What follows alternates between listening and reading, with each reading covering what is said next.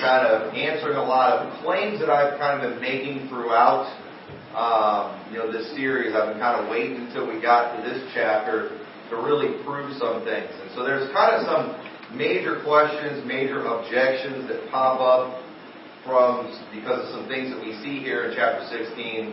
And I'm going to be dealing with these things tonight, and I think proving some of the claims I've been making without a shadow of a doubt. Just leaving no room for doubt that, we've got this right, we've got our timeline right. So just a reminder, though, of where we are to kind of help us be in the right mindset when it comes to what we are looking at here. So remember, we talked about this last week. Chapters 14 and 15 are basically a part of the same vision. Chapter 16 is part of this same vision too, where it started out where you had these angels that are coming out of the temple. Okay, this particular vision, it's focused on the temple that's in heaven. And in chapter 14, you had all these angels coming out, pronouncing all these different judgments and things. You had these visions of the rapture, the visions of the battle, the great day of God Almighty. So we've got all these things going on. In the end of chapter 15, we saw how Jesus goes into the temple. Right? He goes into the temple, and I showed how he basically is going to pour out his wrath from the temple. When he leaves the temple, he's going to mount a horse, and he's going to come to earth, and we are going to come with him during that time. And so, here in chapter 16, chapter 15 ended with him going into the temple. So now here in chapter 16, we're seeing what he's doing in the temple. Alright, so this is all part of the same vision. And keep that in mind because, once again, we made the claim how chapter 1 through 11 kind of tells the story of Revelation, and then chapter 12 through 22 tells it again. It's not completely chronological from 12 to 22. For the most part it is, but what we're seeing here in these visions from chapter 14 through 16, this is a separate vision from what we see in chapter 12 and in chapter 13. Chapter 12 is a specific vision, chapter 13 is a specific vision, but then chapters 14 through 16 is another vision. Alright? So that's why things aren't just completely chronological in here, but for the most part it is. And so after we get done with chapter 16, chapters 17 and 18 basically go back and deal with something that we're going to see mentioned in chapter 16 too. Alright, so not necessarily everything that's after chapter 16 comes after chapter 16 chronologically speaking. Does that all make sense? So we'll deal with some of that next week. But that's just kind of a reminder of where we are. So let's go ahead and start reading in verse 1. It says, "And I heard a great voice out of the temple saying to the seven angels, Go your ways, and pour out the vials of the wrath of God upon the earth. And the first went and poured out his vial upon the earth. And there fell a noisome and grievous sore upon the men which had the mark of the beast, and upon them which worshipped his image." Now I think this is interesting, because of the fact that we claim that the rapture comes after the mark of the beast. And, of course, the preachers will get mad and say, nope, we've not been appointed unto wrath. Well, I would agree with that, but isn't it interesting that when Jesus pours out his wrath, the first people that are mentioned are people who had received the mark of the beast? I find that very interesting, because the mark of the beast comes before the rapture and before the wrath of God. And so we've been raptured, and this goes along perfectly with our timeline. So, but one of the things I want to show you as we go through chapter 16, all right, put your finger in Revelation chapter 8. We're going to be going back and forth from chapter 8 to chapter 16 a lot, but I've made the claim. I agree with the whole idea that the trumpets and the vials basically happen simultaneously. You say, well, they're not the exact same. Well, no, they're not the exact same, but at the same time, basically, the seven trumpets, God is showing, how He's going to pour out His wrath, and then when we see the seven vials, we're basically taking another look at it from another angle. It doesn't have to be identical. But when you see the similarities that are there, I think it's almost impossible to deny the whole idea that they happen simultaneously. Now, I'm going to show you some things that I think ought to, convince the greatest skeptic. All right. So, but notice how it mentions this first vial in verse 2. He says he poured out his vial upon the earth. Now, the first vial and the first trumpet. This is the only one where I feel like you're stretching to say they're basically the same thing. All right. And once again, they're not basically the same. They're not the same judgment. All right. But I do think it's interesting that he says he pours out a vial upon the earth. All right. Well, in Revelation 8:7, when we see the first trumpet, it says, "And the first angel sounded, and there followed hail and fire mingled with blood, and they were cast upon the earth. And the third part of the trees was burned up, and all the green grass was burned up." So when you have the first vial, it focuses on the mark of, sore coming on those who had the mark of the beast.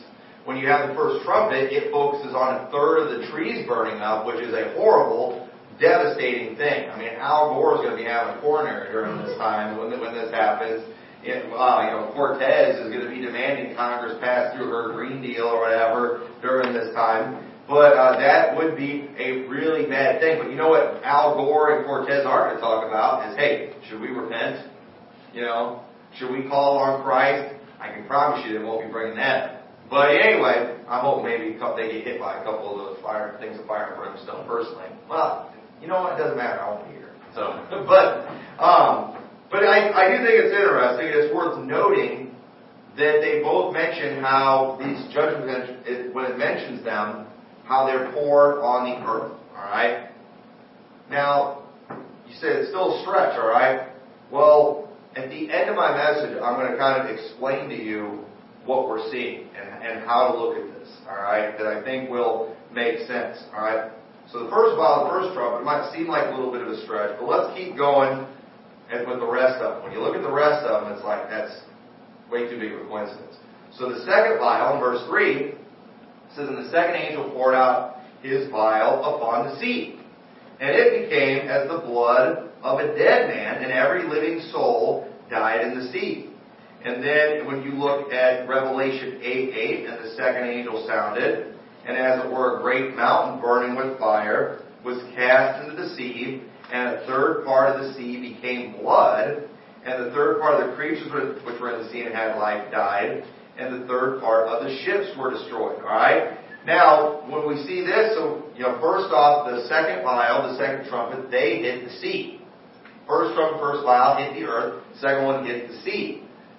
You say, well, only a third of the life dies in this trumpet, and all of it dies in the vial. Well, once again, all right, they don't necessarily have to happen. All right, at the moment the second trumpet blows, is the second vial poured out. Basically, what we're seeing here, is God is kind of outlining. What we have here is an outline of how the whole earth is going to get hit. All right. So it'd be like, for example, if I was a military commander and I was like, you know what, we are going to, just destroy some country. We're going at them by land and air and sea. I'm naming off all these things, just showing we're going to hit them every way possible. Okay? We're going to go out on the plains. We're going to fight them in the sky. We're going to fight them in the water. We're going to fight them on the ground. We're fighting them everywhere. Okay? I'm kind of outlining those things. When we are seeing God's wrath poured out, we are basically seeing here an outline of how God's going to hit everything.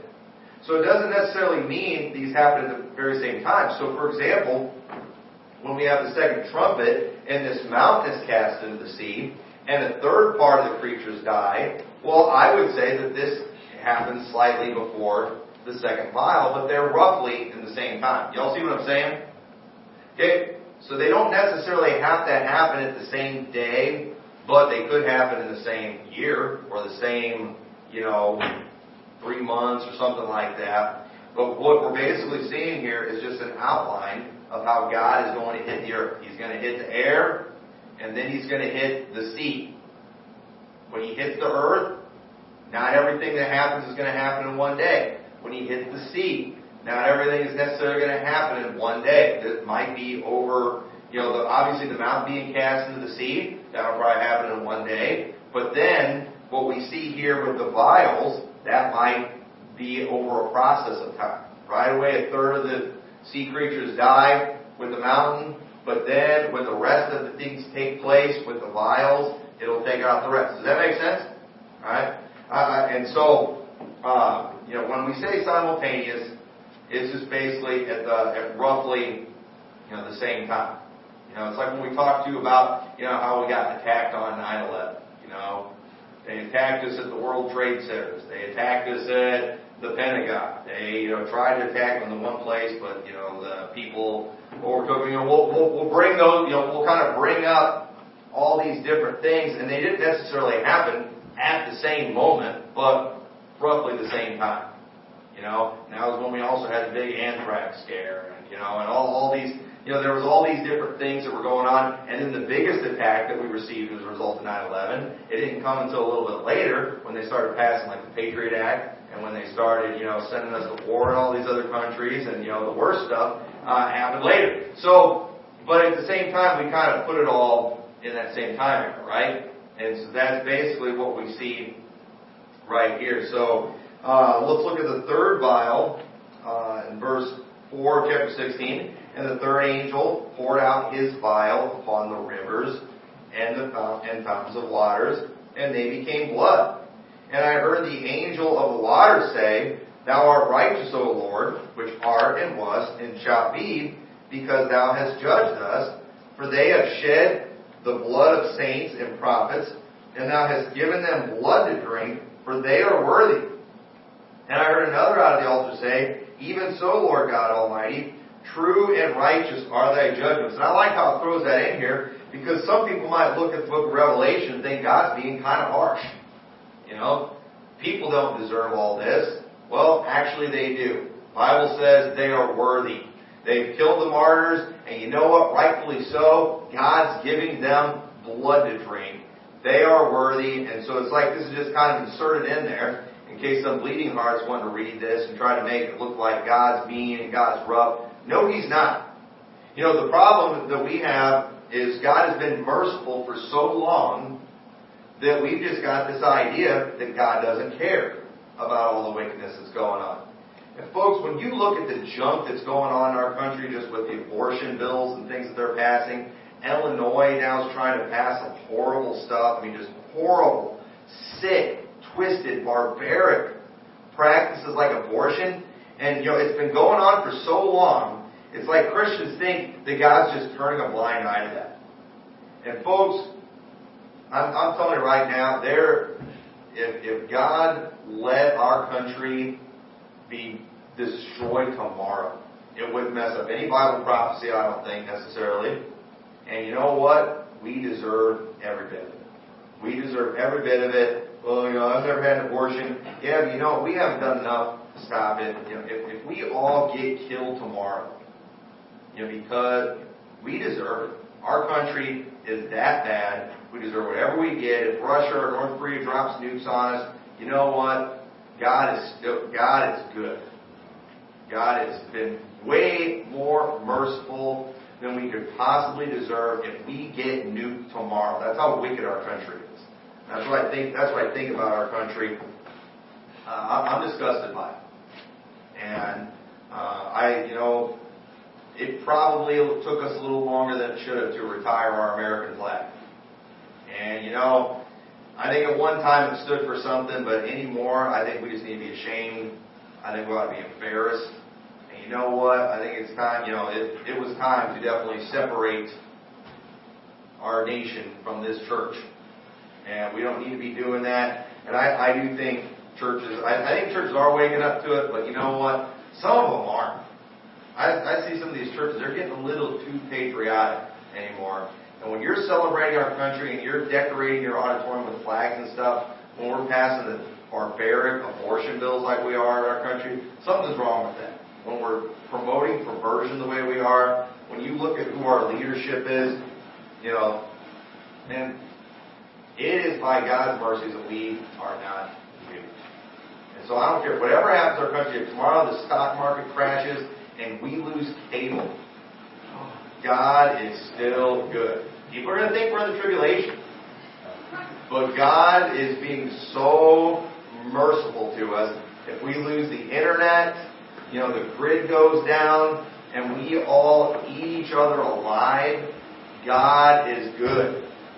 That's how bad our country is. We are worthy of blood. Just because of the baby. Abortion alone makes us worthy of anything. So let's just get that in our head. You know what? I think it'll make us be more thankful people. We ought to be thankful. The fact that we've got food to eat, the fact that we're safe right now, we do not deserve it.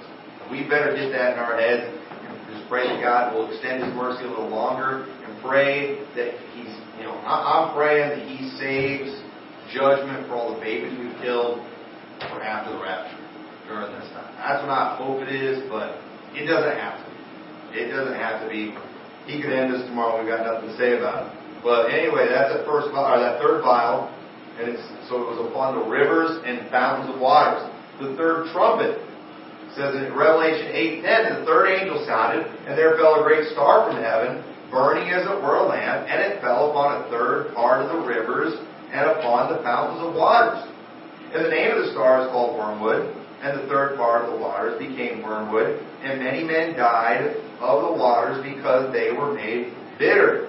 So, first one on the earth, second on the sea, the third on the rivers and fountains of waters. That's 3 for 3 so far. That's pretty good. Alright? It looks like God's basically giving the same outline. And I think, too, what you could say is when God pours His wrath out on the earth, whether we are looking at the trumpets, whether we're looking at the vials in Scriptures, we are just seeing God's outline plan of attack. He's going after the earth first. He's going to take out a third of the trees, and He's going to give a sword to those who have the mark of the beast. Then He's going to hit the water. He's going to hit the seas.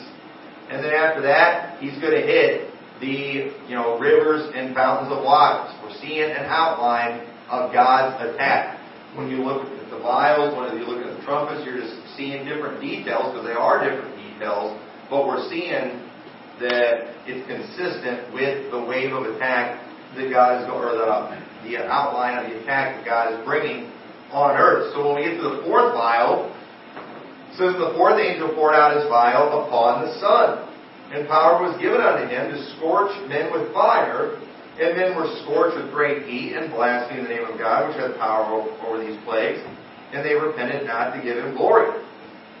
Then the fourth trumpet, Revelation 8:12, and the fourth angel sounded, and a third part of the sun was smitten, and a third part of the moon, and a third part of the stars. So the third part of them was darkened, and the day shone not for a third part of it, and the night likewise. So here we have the sun being mentioned. Yeah, this is different. The one is scorching people with fire, the other one it's darkened. Yes, but once again, it's that outline of the attack. Maybe first it starts scorching people really bad, and then all of a sudden it gets dimmed, and it's only shining for a third part of the day. Or it could even be the other way around. I don't know. Maybe first it gets dark for a while, you can only see a third part of the day, and then after that, all of a sudden, it's really, it's really bright or really hot. Either way, both of these things are a part of the attack that God is bringing on earth. And it's showing this is kind of that fourth wave of attack. So the first wave is on earth. The second wave is with the seas. The third wave is with the rivers and fountains of water. The fourth wave is with the sun. And how long of a period of time this covers? I doesn't say. Okay? So, the scorching thing could last for 1 month. The darkening part could be another one. I don't know, it could be 3 months. I don't know. The Bible doesn't tell us. But either way, it's just different details, but same outline, same order of attack method. So the fifth vial, in chapter 16, verse 10, and the fifth angel poured out his vial upon the seat of the beast, and his kingdom was full of darkness, and they gnawed their tongues for pain, and blasphemed the God of heaven, because of their pains and their sores, and repented not of their deeds. Now, I don't totally understand this here, but, it mentions his kingdom being full of darkness and them gnawing their tongues for pain. I don't know if this is a result of the sore from the first vial they're talking about, or if this is something different.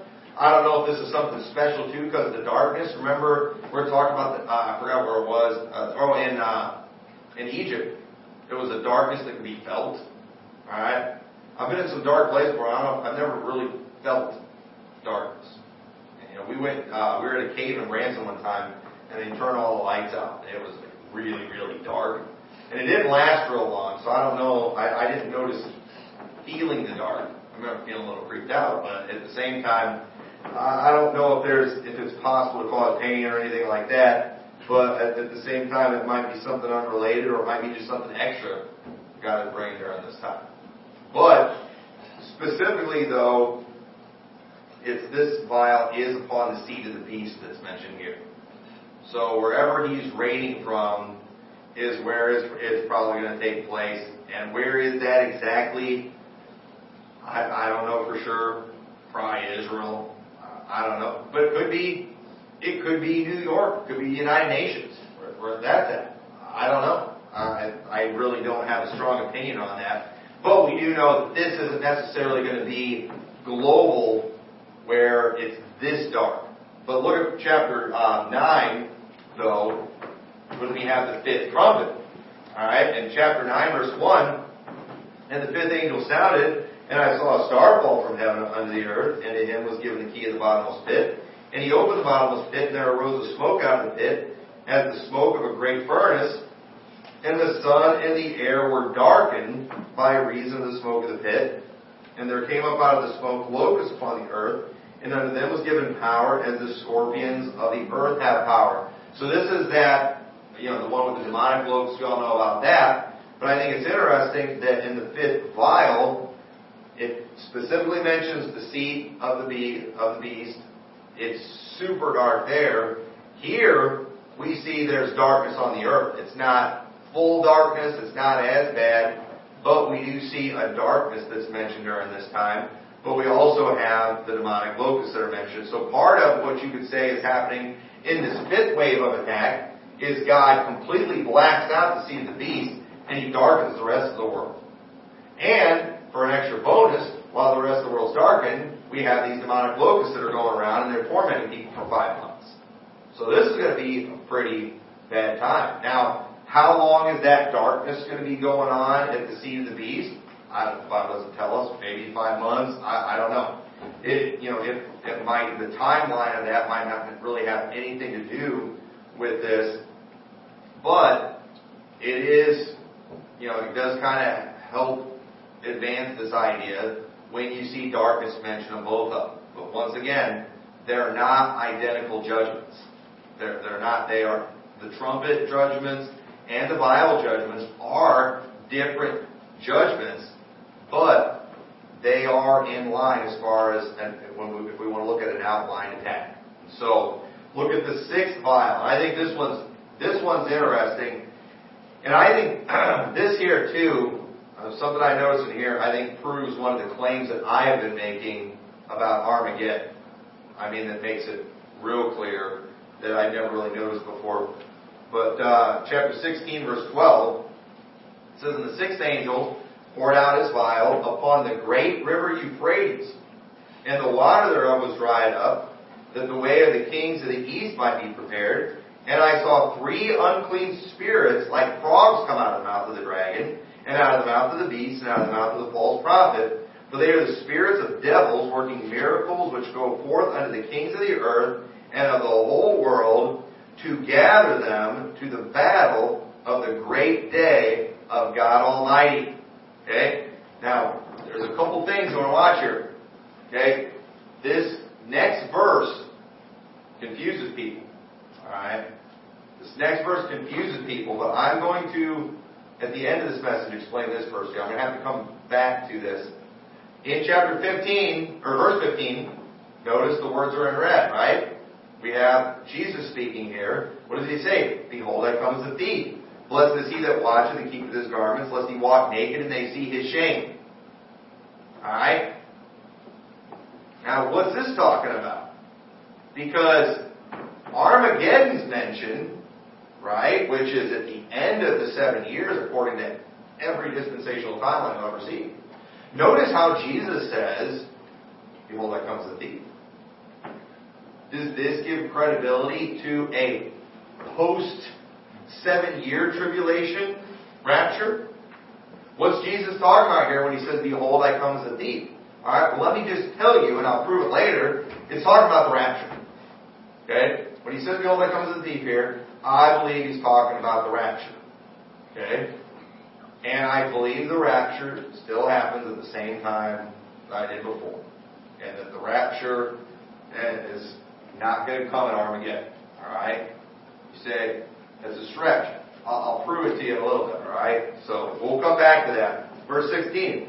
And he gathered them together into a place called in the Hebrew tongue Armageddon. Man, that really makes it look like Jesus is coming back at Armageddon, doesn't it? I mean, behold, I come as a thief, and he mentions Armageddon. What's going on here? Well, first off, I still claim, and I think I've already proved, I think I'm going to prove it, there is no battle of Armageddon. Okay? There is no battle of Armageddon. This verse right here is the only place where Armageddon is mentioned. Alright? In the book of Revelation. It's the only place. You see it in other places in the Bible talking about Megiddo. Okay? Armageddon and the Valley of Jehoshaphat are not the same valley. Okay? The Valley of Jehoshaphat is right outside Jerusalem. Not going to preach that again. Notice what happens in this seal. Alright? Let's focus on what this vial is.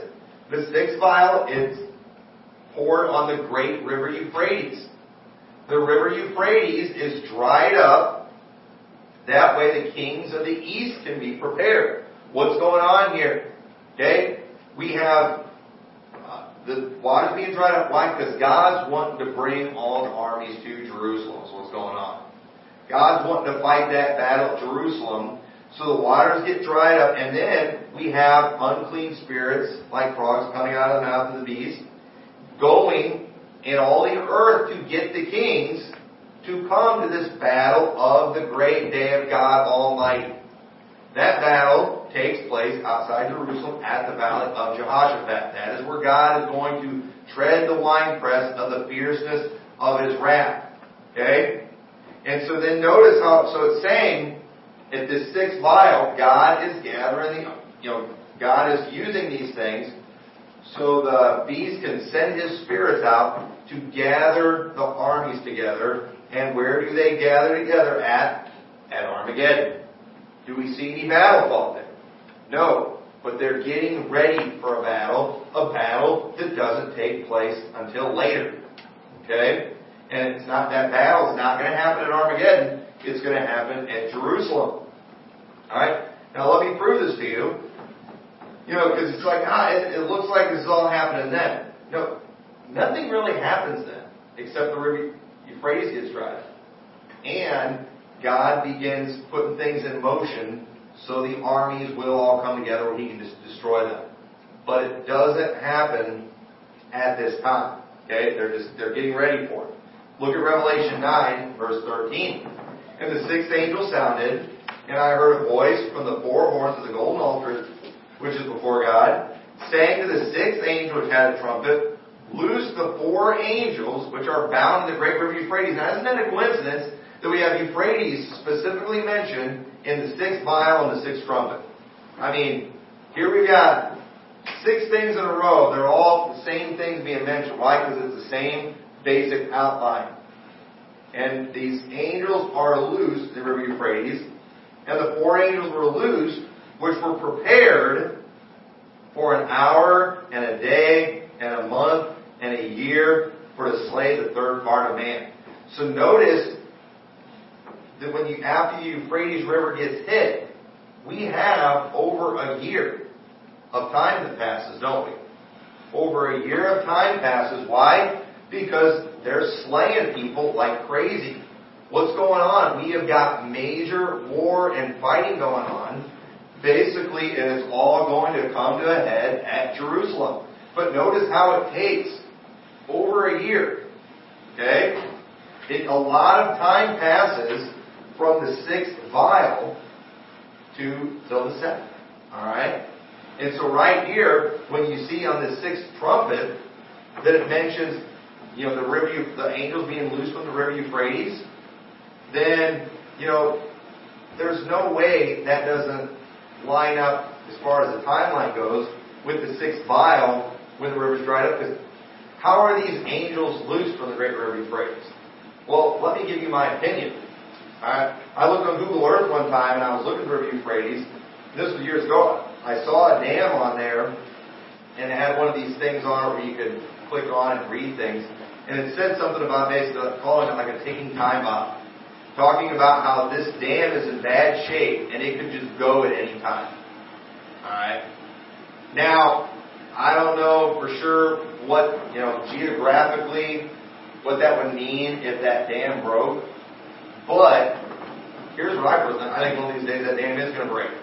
I think one of these days, God's going to break it, and when He does, that will loose the angels from the great river Euphrates. Alright? And I've got some opinions on that too, about the angels of the river Euphrates. Those are for after church conversations. I've got no scripture to back it up, just my thoughts on it. So I can talk to you about that after church. But at the same time,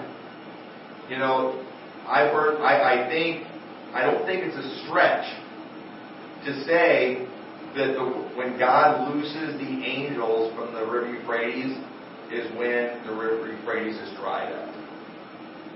And notice how after that takes place, we have over a year of time that passes. That's plenty of time for there to be a whole lot of fighting going on where a third of people get killed in these battles and where these armies are all being gathered together so they can get ready for the battle of the great day of God Almighty. And so they're all going to gather together at Armageddon, but then how much time passes before they go from Armageddon to Jerusalem? From the time they gather? I don't know that exactly. The Bible doesn't tell us. But when they're all gathering there, when everybody is assembling there, it's because they're getting ready for something. Okay? They're all going to assemble somewhere, and then they're going to march somewhere. And I think it's clearly going to be Jerusalem. So, when you see that too, that's really specific to the river Euphrates. I mean, I think you have to say that ends it. There is no doubt these things, the trumpets and vials, for the most part, happen simultaneously. So, I think this verse here in Revelation 9, it proves there's time. There's a good chunk of time that passes from the 6th vial to the 7th, and so it helps prove there is no battle fought at Armageddon in Revelation 16:16. It's not there, it's not mentioned, and it's just been inserted in there. Why? I don't know, maybe because it sounds good. I don't know. Maybe some post-7-year tribulation people got that thing going, wanted to make it look like that was the rapture at that final battle. But I think you got to add to the scripture to get that. And I'm afraid people have. So let's go ahead and get through the rest of this chapter before I explain, my claim that Jesus, when He is speaking here, He's talking about the rapture and not talking about Armageddon. Look at verse 17. And the 7th angel poured out his vial into the air, and there came out a great voice out of the temple of heaven from the throne, saying, "It is done." And there were voices and thunders and lightnings, and there was a great earthquake, such as was not since men were upon the earth, so mighty an earthquake and so great. And the great city was divided into 3 parts, and the cities of the nations fell, and great Babylon came in remembrance before God, to give unto her the cup of the wine of the fierceness of His wrath. And every island fled away, and the mountains were not found, and there fell upon men a great hail out of heaven, and every stone about the weight of a talent, and men blasphemed God because of the plague of that hail, for the plague thereof was exceeding great. So we see here, first off, Babylon is mentioned as being destroyed here. And notice how it's just briefly mentioned. Okay? It briefly mentions this is where Babylon gets remembered, this is where they're going to get destroyed.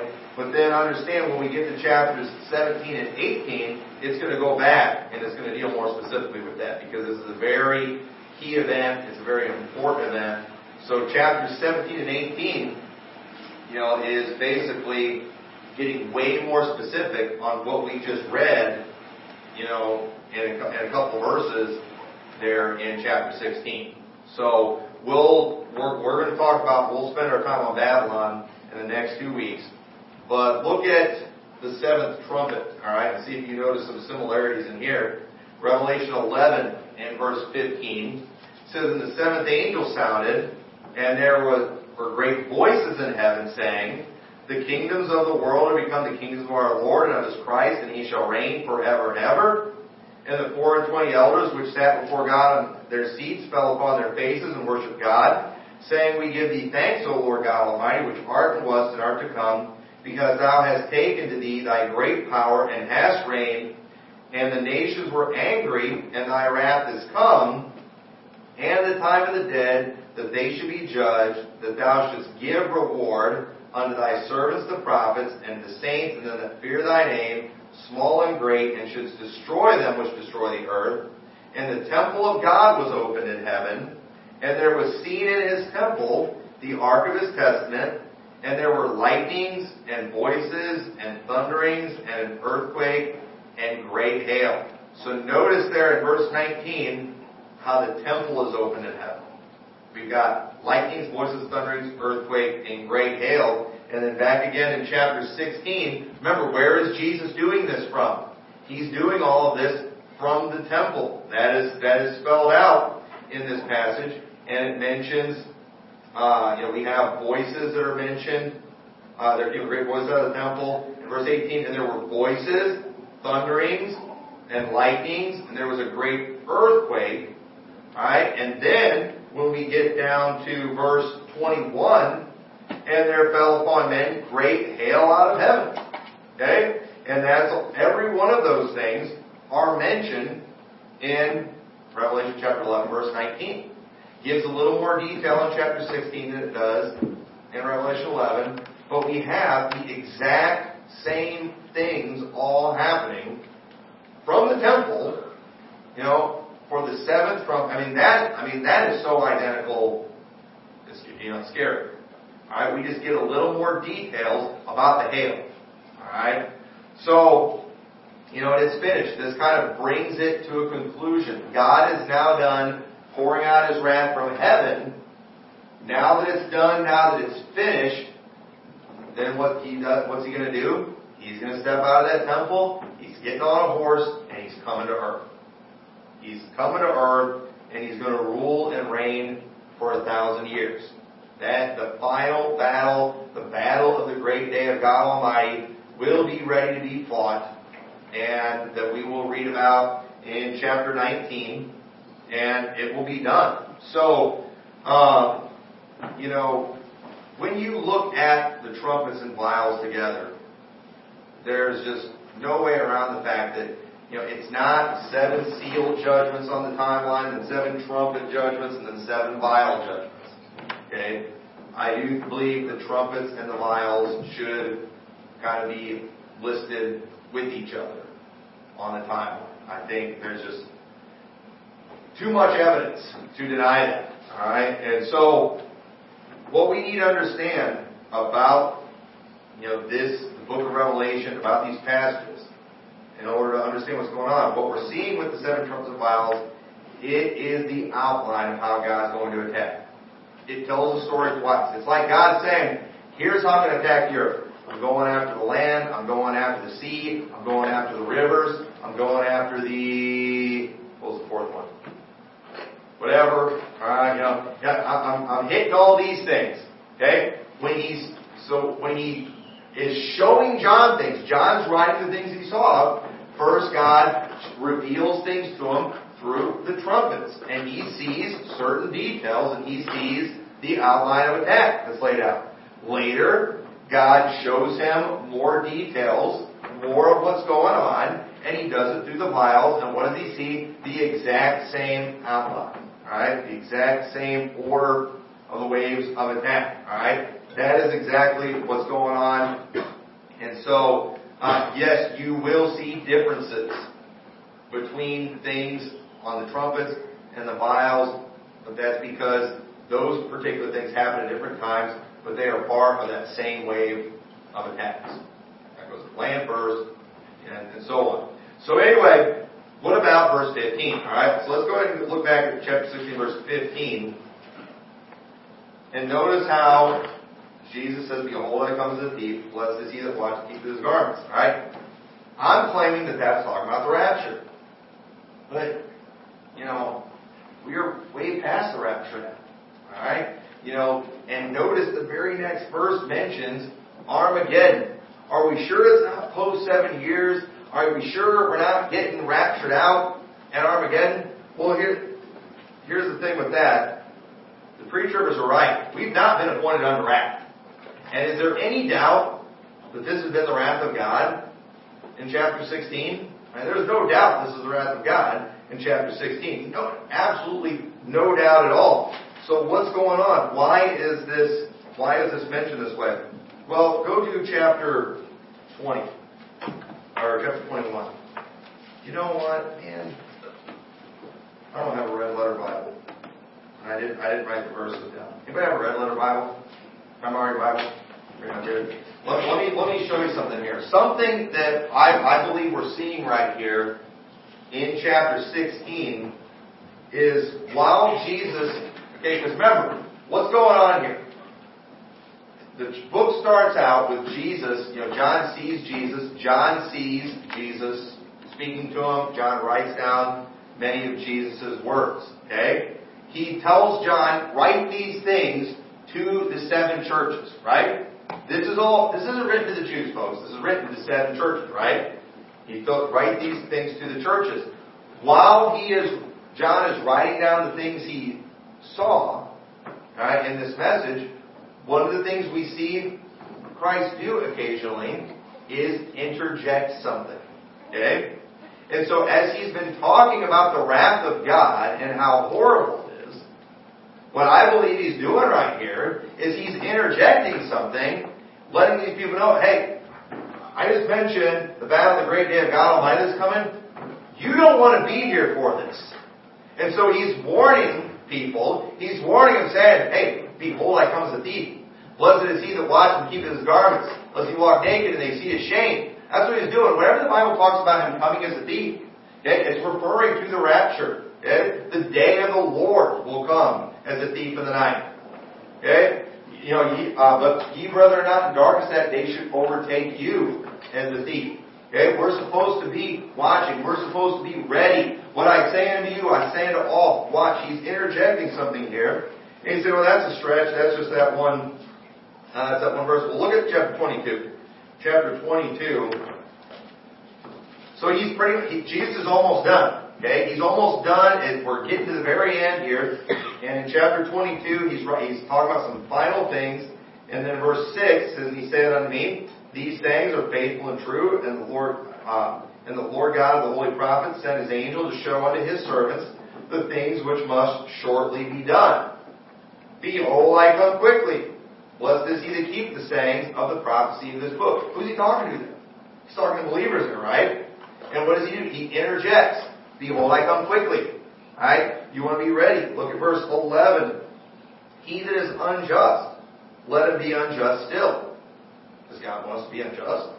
He that is filthy, let him be filthy still. God wants to be filthy. And he that is righteous, let him be righteous still. And he that is holy, let him be holy still. And another interjection of Christ, and behold, I come quickly. John is saying here, let him who is unjust be unjust. Basically, when Jesus Christ comes, you're not going to have time to go and clean up your act and fix things. You know what he's saying? Hey, be ready now. Okay? If you're unjust, you know what? Let you be unjust when Jesus Christ comes. You need to be ready right now. Why? Because he's coming quickly, and his reward is with him. And then, and so basically, what we're seeing here in chapter 22 is like Jesus is kind of interjecting some things here, basically telling the church to be ready. So when we see this in chapter 16, in verse 15, after he's been telling us about all these terrible things that are coming and on their way, you know what he's doing? He's throwing out a warning in there. Because he doesn't want us to be here during this time. We don't want to be here. I mean, do you want to be on this earth when you can't buy or sell or anything without the mark, and if you get the mark, you have a noisome, grievous sore that's talking about where you're gnawing your tongue for pain? Do you want to have a locust tormenting you for 5 months that sting like a scorpion? Do you want to be on this earth when you're getting scorched with fire from the sun? And when you can't drink any water, when all the sea creatures are dead? Do you want to be here when Long John Silver's is out of business? Do you want to be here, when you can't even get from the rivers of water, the fountains? I don't want to be here during this time. This is a horrible, horrible time. And then, to top it all off, all the armies are getting gathered together. Why? Just so Jesus Christ can come, and He can destroy them with the sword of His mouth. And so He's telling us all these terrible things that are part of God's wrath. But you know what? There's something you can do to escape the wrath of God, and that's you can get saved and be ready for His appearing. And we by getting saved. And so Jesus He's interjecting here. This is what's going on. Behold, I come quickly. He's warning us that we better be ready. That's all that is. And most of these interjections we see, one's in chapter 2, behold, I come quickly. Behold, I come quickly. He wants us to be ready for His appearing. That doesn't prove imminency. Okay? That doesn't prove, that does not prove imminency, but it does, it does, just because the rapture is not imminent, doesn't mean we shouldn't be ready. And unfortunately, many people, they are going to be asleep when the rapture comes. There's no doubt about that. And you know what? They're going to be ashamed. They're going to be ashamed at His appearing. There's a special reward for those who love His appearing. In other words, those who are looking for it. Those who are watching. Those who are living their lives like He could come today. I believe we ought to do that. I believe we ought to live our lives like He could come today. Why? Because that's how we watch. That's how we're ready. I believe the people who are going to be sleeping when Christ returns are the people who are not living like He could come today. If you're not right with God, I don't see why the Lord's going to reveal everything to you when it's going down. I don't see that. I think if I want to know the Antichrist when he shows up. I want to know when Jesus Christ is just about to return. I want to know it. And I believe the key to knowing it is making sure that we stay right with God. And so, chapter 16, it is a horrible chapter. We don't think about it a lot because we just know we're not going to be here for it. But stop and think about it for a little bit. And when you stop and think about it for a little bit, you can kind of see, as Jesus is revealing this to John, that we see his words inserted in there. And it was a great time for a reminder. Think about those 7 churches as this letter is being read to them. And they're hearing all this stuff for the first time that's coming to this earth. You're hearing all these terrible things, and it was like Jesus knew this would be a good time to insert a reminder that, I come quickly. Be ready, so you won't have to, be here for this. So I think that makes a lot of sense, and I don't know what the pre-churchers would do with that. I know they don't think He's coming around again, but I do think that is a rapture verse. A lot of them would try to say, well, that's just for the Jews during that time, for the ones who believe in a post-7-year rapture for the Jews versus the ones who believe in a mid-trib rapture for the Jews. But that's another thing we can make fun of before at another time. And with that, let's go ahead and close the word of prayer. Dear Lord, we thank You for Your word. We thank You for just the warnings that You have given us. And dear God, we thank You that we will be spared Your wrath. Lord, I pray You'll help us to try to reach as many other people as we can. Lord, I'm reminded in this passage of just how worthy our country is of judgment. Lord, we thank You that You've blessed us and You've not given us what we deserve. And Lord, we ask that You will hold off judgment until after Your return. Lord, if not, You're good anyway, Lord. If You don't destroy us tomorrow, Lord, that's just another day of blessing. If You do destroy us tomorrow, Lord, You're still good. And we thank You. We thank You for every day where we can enjoy freedom and peace and the prosperity of this country. Lord, I pray help us not to take advantage of it in a bad way, but let's use it as an opportunity to just witness to as many people as we can. In your name we pray. Amen.